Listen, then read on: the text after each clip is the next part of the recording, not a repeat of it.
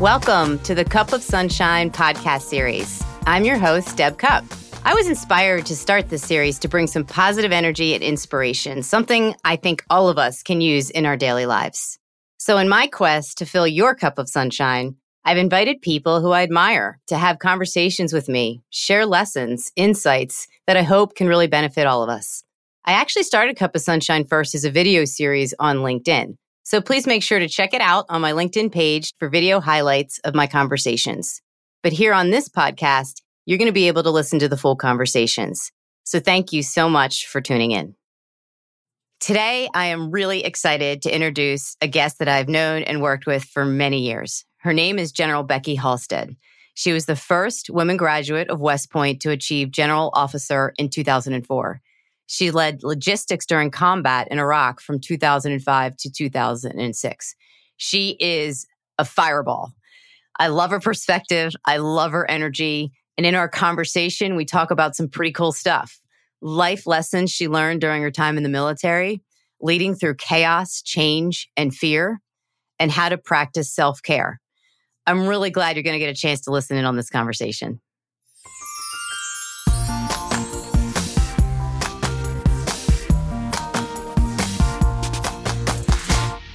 Hello, everyone. As I said, we're back with Cup of Sunshine, and I'm here with Becky Halstead, who I am thrilled to have as a guest. And Becky, I want to just launch right in because I feel like I could talk to you for hours. We've had a chance to interact in previous experiences, and I know this audience is going to get so much out of this. So if it's okay with you, I'm just going to hop right into our first question. Super. Thank you. Super. So you've had a remarkable life, and I can imagine so many life lessons. And one of the things I'd love to hear from you, and I know the audience would as well, is just recent life lessons or experiences. I think a lot about your time deployed and what did you learn when you were in Iraq, and to anything that you could just share with all of us about that experience. I bet you could go on forever, but some ideas that you might have around life lessons. Right. I'll try to be the queen of short answers, not long answers today. But I mean, definitely my year in Iraq from 2005 to 2006 was a defining moment, right? So I think when I think about what I learned the most is the importance of relationships, both personal and professional. We train to deploy all the time. So the technical skills are there.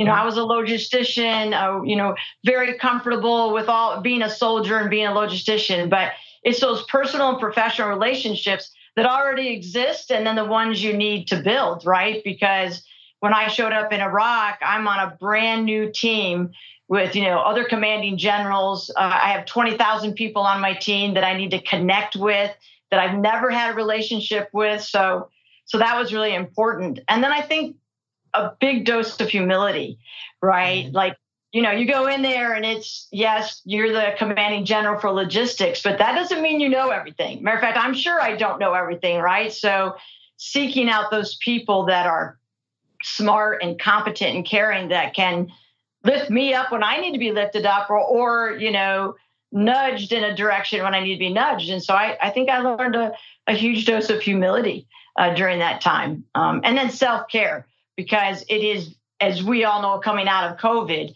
it is strenuous. It's physically and emotionally wearing 24 hours a day, 7 days a week. And so, so it was a huge challenge. And I'm not going to say I did all those things successfully, but I learned I need to be working on them. So that's great. And I think what I liked about what you just said is probably the getting to know the people and the relationships, which was so key to your success, was also about the trust that you probably built because of that humility and because of that desire to reach out and learn and recognize that you aren't the one who might know everything. And I think that is such a key way of creating a connection with people and with teams. Right. I mean, it's a 360 degrees of trust too. It's not just a relationship with your boss or the people that you support. It's a huge amount of trust with your peers. And I think most importantly, those that you lead, right? So we have what we call battlefield circulation. And so getting away from your base, I had 5 different bases in Iraq that we operated out of. We operated out of 55 bases, but I had 5 bases I was responsible for protection. Mm-hmm. And so just getting out there on the ground and looking people in the eye and say, well, really, how are things going? And it can be layers below you, but you need that connection so that they trust that, you have their best interests in mind, right? And their families. So that's the personal side behind it. Yeah. And I remember from your book, there are just so many examples of problem solving that happened at that level, because closest to the problem is often the best place to find the answer. It's not at your level, right? Yeah. Right. Yeah, you remember the story about, doing this meeting of let's have one problem statement. Let's see how we can improve that. And my team brought all the colonels to the meeting, right? So I'm a one-star general. Colonels are directly below me. And I look around the room and all these colonels are in here. And I'm like, this meeting's over. And you know how that goes, I'm sure, right? They go like, oh my goodness, you didn't meet your intent. And I'm like, no, if we're going to talk about convoys and minimizing, empty vehicles being driven on the battlefield, I need privates who drive the vehicles and sergeants and lieutenants that are convoy commanders. So we dismissed and we had another meeting. They had all the right players around the table. But as you can imagine, there's not a lot of privates or lieutenants or sergeants that want to talk to the CEO or the general, right? So, yeah. So the first thing they had to know was that I was serious, right? That I really wanted to listen. I really wanted to hear from them. And once they realized that, then they're kind of like kids. You can't keep them quiet. Like, I got another good idea, right? Another good idea. But they owned it. When they left, they owned it. And so we were a much tighter team because of that. They knew we trusted them. Now you go out and execute it. And then candidly, when we came out of that year, there were some changes to the actual way that we did our doctrine in terms of logistics on the battlefield. And I give my team all the credit for making those changes for people that follow us, right? So it's pretty neat. It's awesome. I mean, I think it's so empowering to the people that you serve, right? In terms of their ability to grow and develop as well, which is super cool. So you ended up retiring due to an illness, and you started this incredible new chapter in your life, becoming this amazing inspirational speaker and helping people lead. What did that feel like? I'd love to hear sort of the courage around that very major change in your life. Well, it's a little scary, right? I mean, I left home when I was 18 and I went to West Point. So that's really when I joined the military. It was in 1977. And then at the age of 49, I realized that I have to do something different. I was diagnosed with chronic fibromyalgia, and I had been diagnosed before I went to Iraq, but I was like, I'm taking this on. I've prepared my whole life for this, and I'm not letting the team down. And so I went. And then when I came back from Iraq, I served another almost 2 years in command in the States. Mm-hmm. And then I just decided that, leadership is about the led, right? So even though I would love to stay, because I loved the Army, I loved leading. I cried like a baby the day I had to lead because I loved the people. But at the end of the day, the deciding vote was, if I no longer can be the leader that those that I lead deserve, then I need to let somebody else do it, because there's a lot of other people who are ready, willing, able, and certainly healthier. So the decision was tough. Matter of fact, when I made the decision, I got kind of called out on it because I had kept my health challenges to myself, right? I didn't want to be judged by them, and private. So I got called from all kinds of general officers, like, what do you mean you're retiring, right? Like, this is, you got the 2-star board coming up, all these other things. I said, I know that, but I need to. And I would explain to them one-on-one that I was ill and I needed to wrap my arms around this. And and several encouraged me to still not do it. I was a little disappointed by that, to be honest. I bet. Yeah. But at any rate, I decided, no, tell my family, tell my friends, tell my soldiers, and then retire. Now, when I decided to retire, I knew the first goal was to get well. So my first year really was focused on all of that. 15 prescriptions that I was on when I left the Army to 0 today, right? So, wow. I did a deep dive into natural, chiropractic, whole food nutrition, all those things. Because, it's kind of funny, Deb, in the military, I was really fit, right? Like, I could do a 12-mile. I could do a 12-mile foot march, run 4 miles, jump out of, rappel out of helicopters, but I wasn't healthy. Now I'm healthy, but not so fit. So I still have work to do, right? I still got to go for both. But so I focused on that. And then I knew I wanted to still work. And so I decided I love leadership. I love people. I love, still mentoring to people about it. And, I've had a lot of incredible opportunities, not the least of which is their leadership, right? Because, that's how we have our connection. And it allowed me to continue to mentor on leadership, which is the number one reason that I stayed in the military, was to teach, coach, and mentor other people. So I got well and I started doing this, and it's been pretty exciting. That's so cool. And I know you talk about team a lot and the concept of having each other's back. And this is something that we've been talking a lot about at Microsoft, actually, is this ability to have confidence because somebody's got your back. And I'm sure that's something you learned very early. It's very important in the military for obvious reasons while you're at West Point. So I'd love your thoughts on that concept and how that helped you lead and help others feel safe. Right. Well, I always believed in team because I played sports in high school, and so even though you might have the shot on the basketball team, and it'd be maybe improve your personal record. If you can actually get the ball, get the ball to the person with the sure shot, then that's what you do. And so team was always important to me.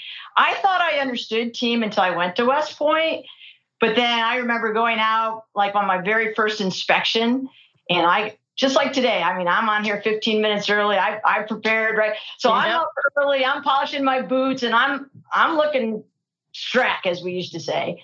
And I go out in the hallway, and I'm the first one standing at attention. And then my leader comes up to me and says, "Where's your roommate?" And I'm like not my day to watch, right? Yeah. And of course, you can't say anything. You're not allowed to say anything. Like, where's my roommate? I'm thinking.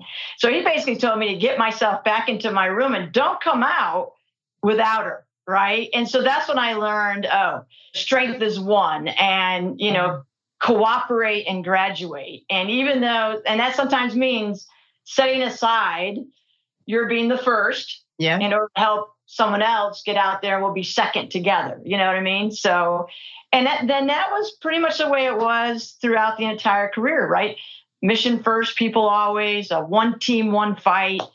And you do quite often have to put other people ahead of yourself. And especially in my business, we were in supply chain management. Mm-hmm. Doesn't everybody love to be in supply chain management? Right? Supporting everybody else, pretty much taking the blame when everything doesn't work. But so often, my team knew that we had to put our priorities behind other missions in order to make sure that certain units were ready to go. That meant we got to prepare the infantry with their weapons and the certification of their howitzers before we take care of our own. That's what we're going to do, because that's what we do collectively as a team to succeed. So it played out the entire career. By the way, I think I now have a second career for you, which is supply chain logistics, which the whole world needs. So maybe that could be your next thing that you start doing some consulting on, because we all need some help there. I want to switch gears. Well, not even really switching gears, but I want to talk about leadership a bit more, because I think we are all right in this stage of, there's a lot of chaos right now. There's a lot of change. And some people feel fear with change, the not really knowing what's going to happen, where we're going to go. I'd love to just get your perspective on how you continue to lead in the face of not knowing what was coming next, not knowing what all the answers are. I think many leaders out there are always looking for guidance on that point.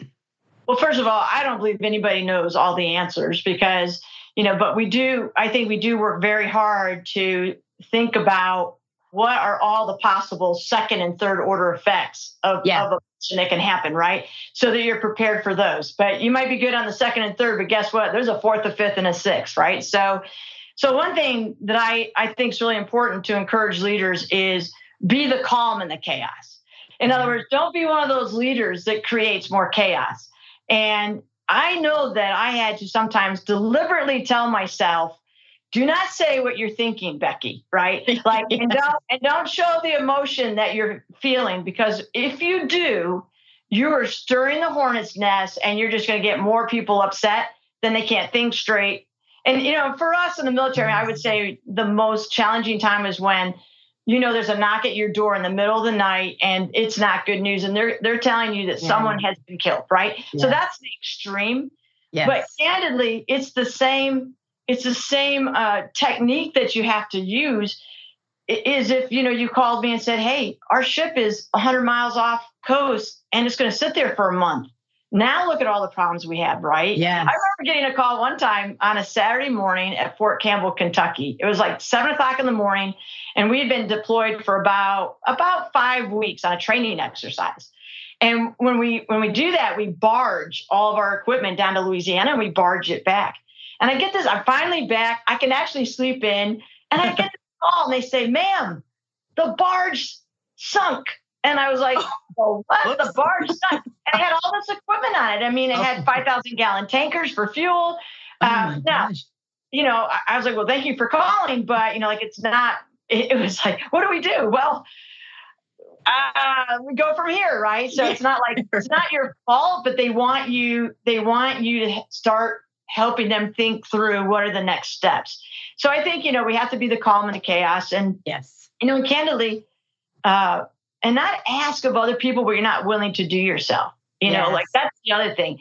So often it's easy to say, well, go do this. And if I'm not willing to do it myself, I feel like I can't ask that of my soldiers or my people on my team. And so that to me was another really big one.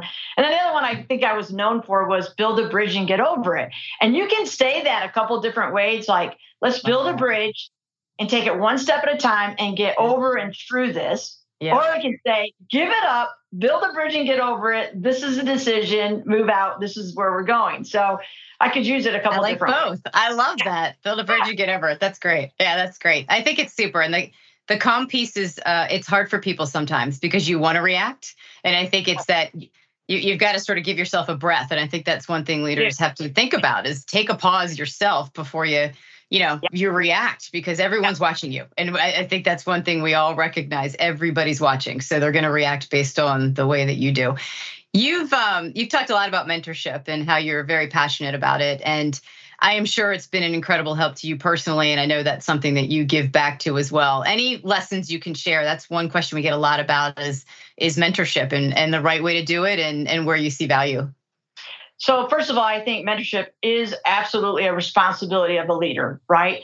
We must do that. Now, we say in the Army, teach, coach, and mentor. They're a little bit different, but my responsibility is to mentor. Now, I can't force you to choose me as your mentor, but if we connect and you enjoy the way that I'm developing you, you may in fact choose me to mentor you even deeper and further and longer, right? But it is a responsibility of every leader in my mind. And I was really blessed to be mentored by so many wonderful leaders in the military. And the thing that's interesting, I think, about mentorship, like leadership, is we all do it differently. So in other words, I could list probably, let's say, about 10 to 12 leaders over almost 30 years that I truly call my mentors. Okay. And that's the other thing. Not everybody is your mentor. Like, that always irritates me a little bit when someone's out there like collecting them, right? Yeah. A mentor is someone you want to grow up to be like. So a couple of things on that, Deb. One, they don't have to be superior to you, right? Like they don't have to have a higher rank or a higher leadership position. Matter of fact, one of my mentors in the Army was my command sergeant major. So a command sergeant major is the top of the enlisted rank. And when I started working with him, I saw in his office a little U.S. flag framed. And I said, and so it was like the first day I met him. I said, Sergeant Major, tell me about that little flag. He said, well, I'm a naturalized citizen. When I was a young boy, my mother fled from Ecuador. My father was in the Communist Army. And he said, we fled to New York City, and I joined the Army as an enlisted soldier, and then I became a U.S. citizen. And he said a little girl about 8 years old handed me that flag on the day of my ceremony. I was all alone, and she handed that to me, so I had it framed.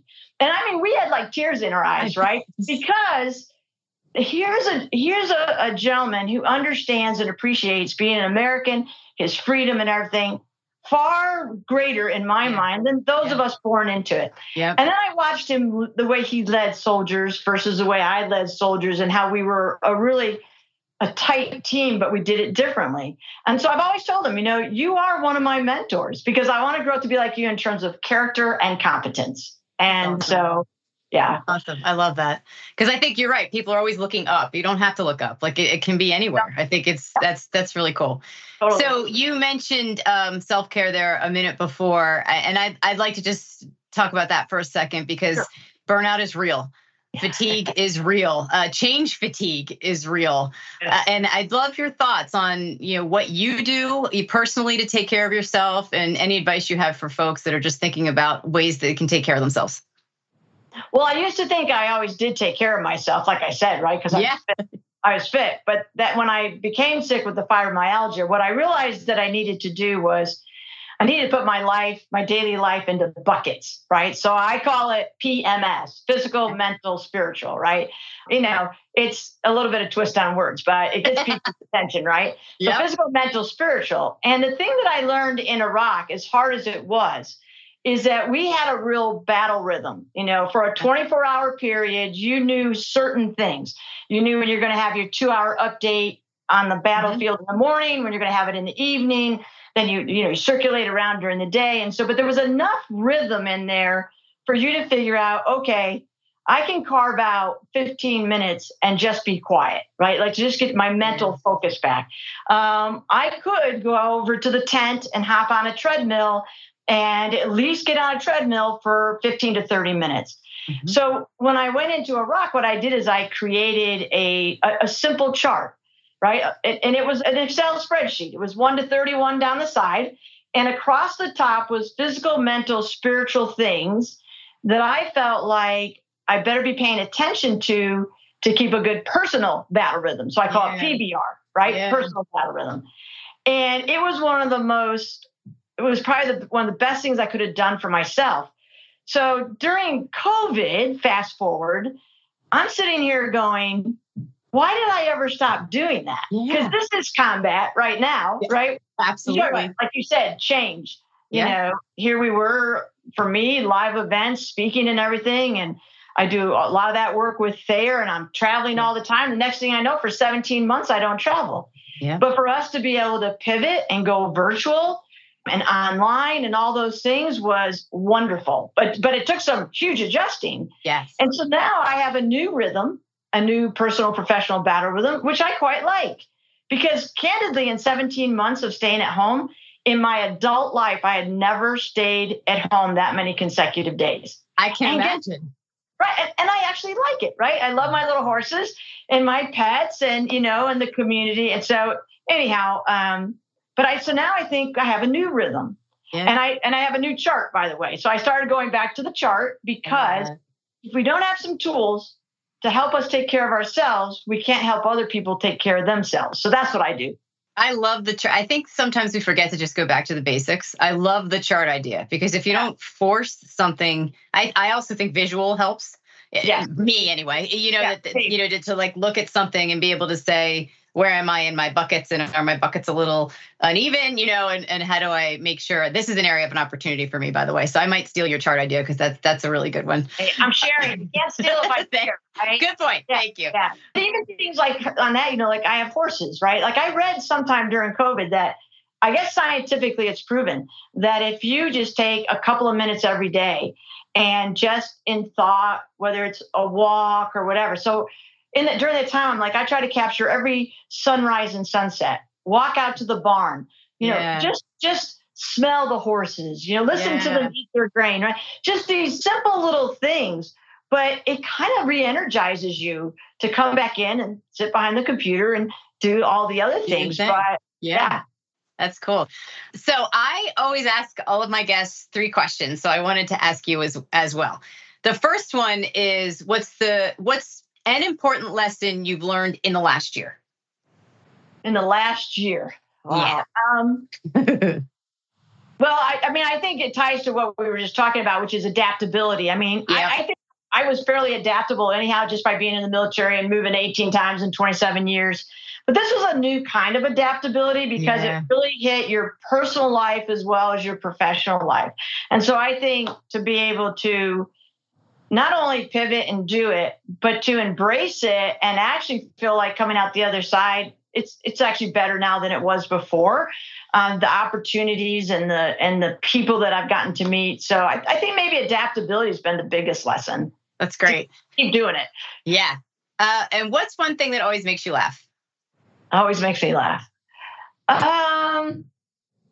Well, always. That's a big word. You got to keep that in mind. I guess watching children, right? Like if you see a child just start watching a parent and they just giggle, laugh, and they're not even saying anything, but they're responding to whatever the parent or the person holding them is doing. I always laugh, like, because I love the innocence. I love the fact that, we were all like that at one point, and just that. I mean, I can't not laugh if I hear a baby or a young child just have the most strange and high pitched and amazing, just constant giggle. So That's I guess great. that was it. I love it. Last one. What would you say, your secret or the most important ingredient in leadership?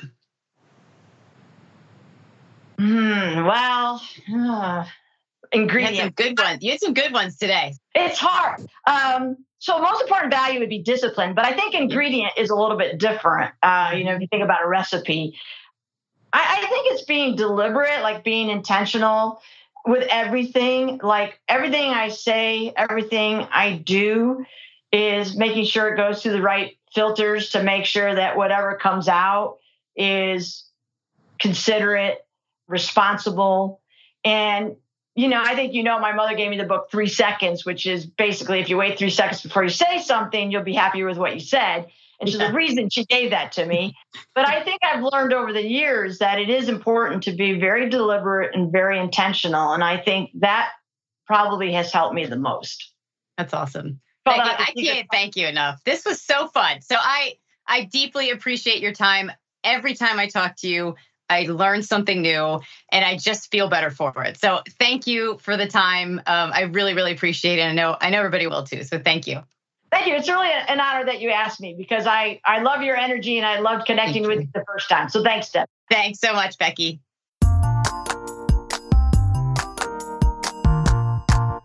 So many things I loved about my talk with Becky. Problem solving requires getting close to the problem is often the best place to find the answer. I know these things sound simple, but sometimes we forget. We forget that the best people who solve things are the ones who are dealing with them every single day. She talks about what it means to be a teammate, to have each other's back, the importance of just taking a pause sometimes before reacting, especially when you're in stressful, chaotic environments, which we all deal with every day. I love her discipline around PBRs and PMSs, something that I think we can all try and put into practice today. Hey, thanks so much for listening to the show. If you're not yet a subscriber, please subscribe where you get your podcasts. I'm Deb Cupp, and you've been listening to Cup of Sunshine.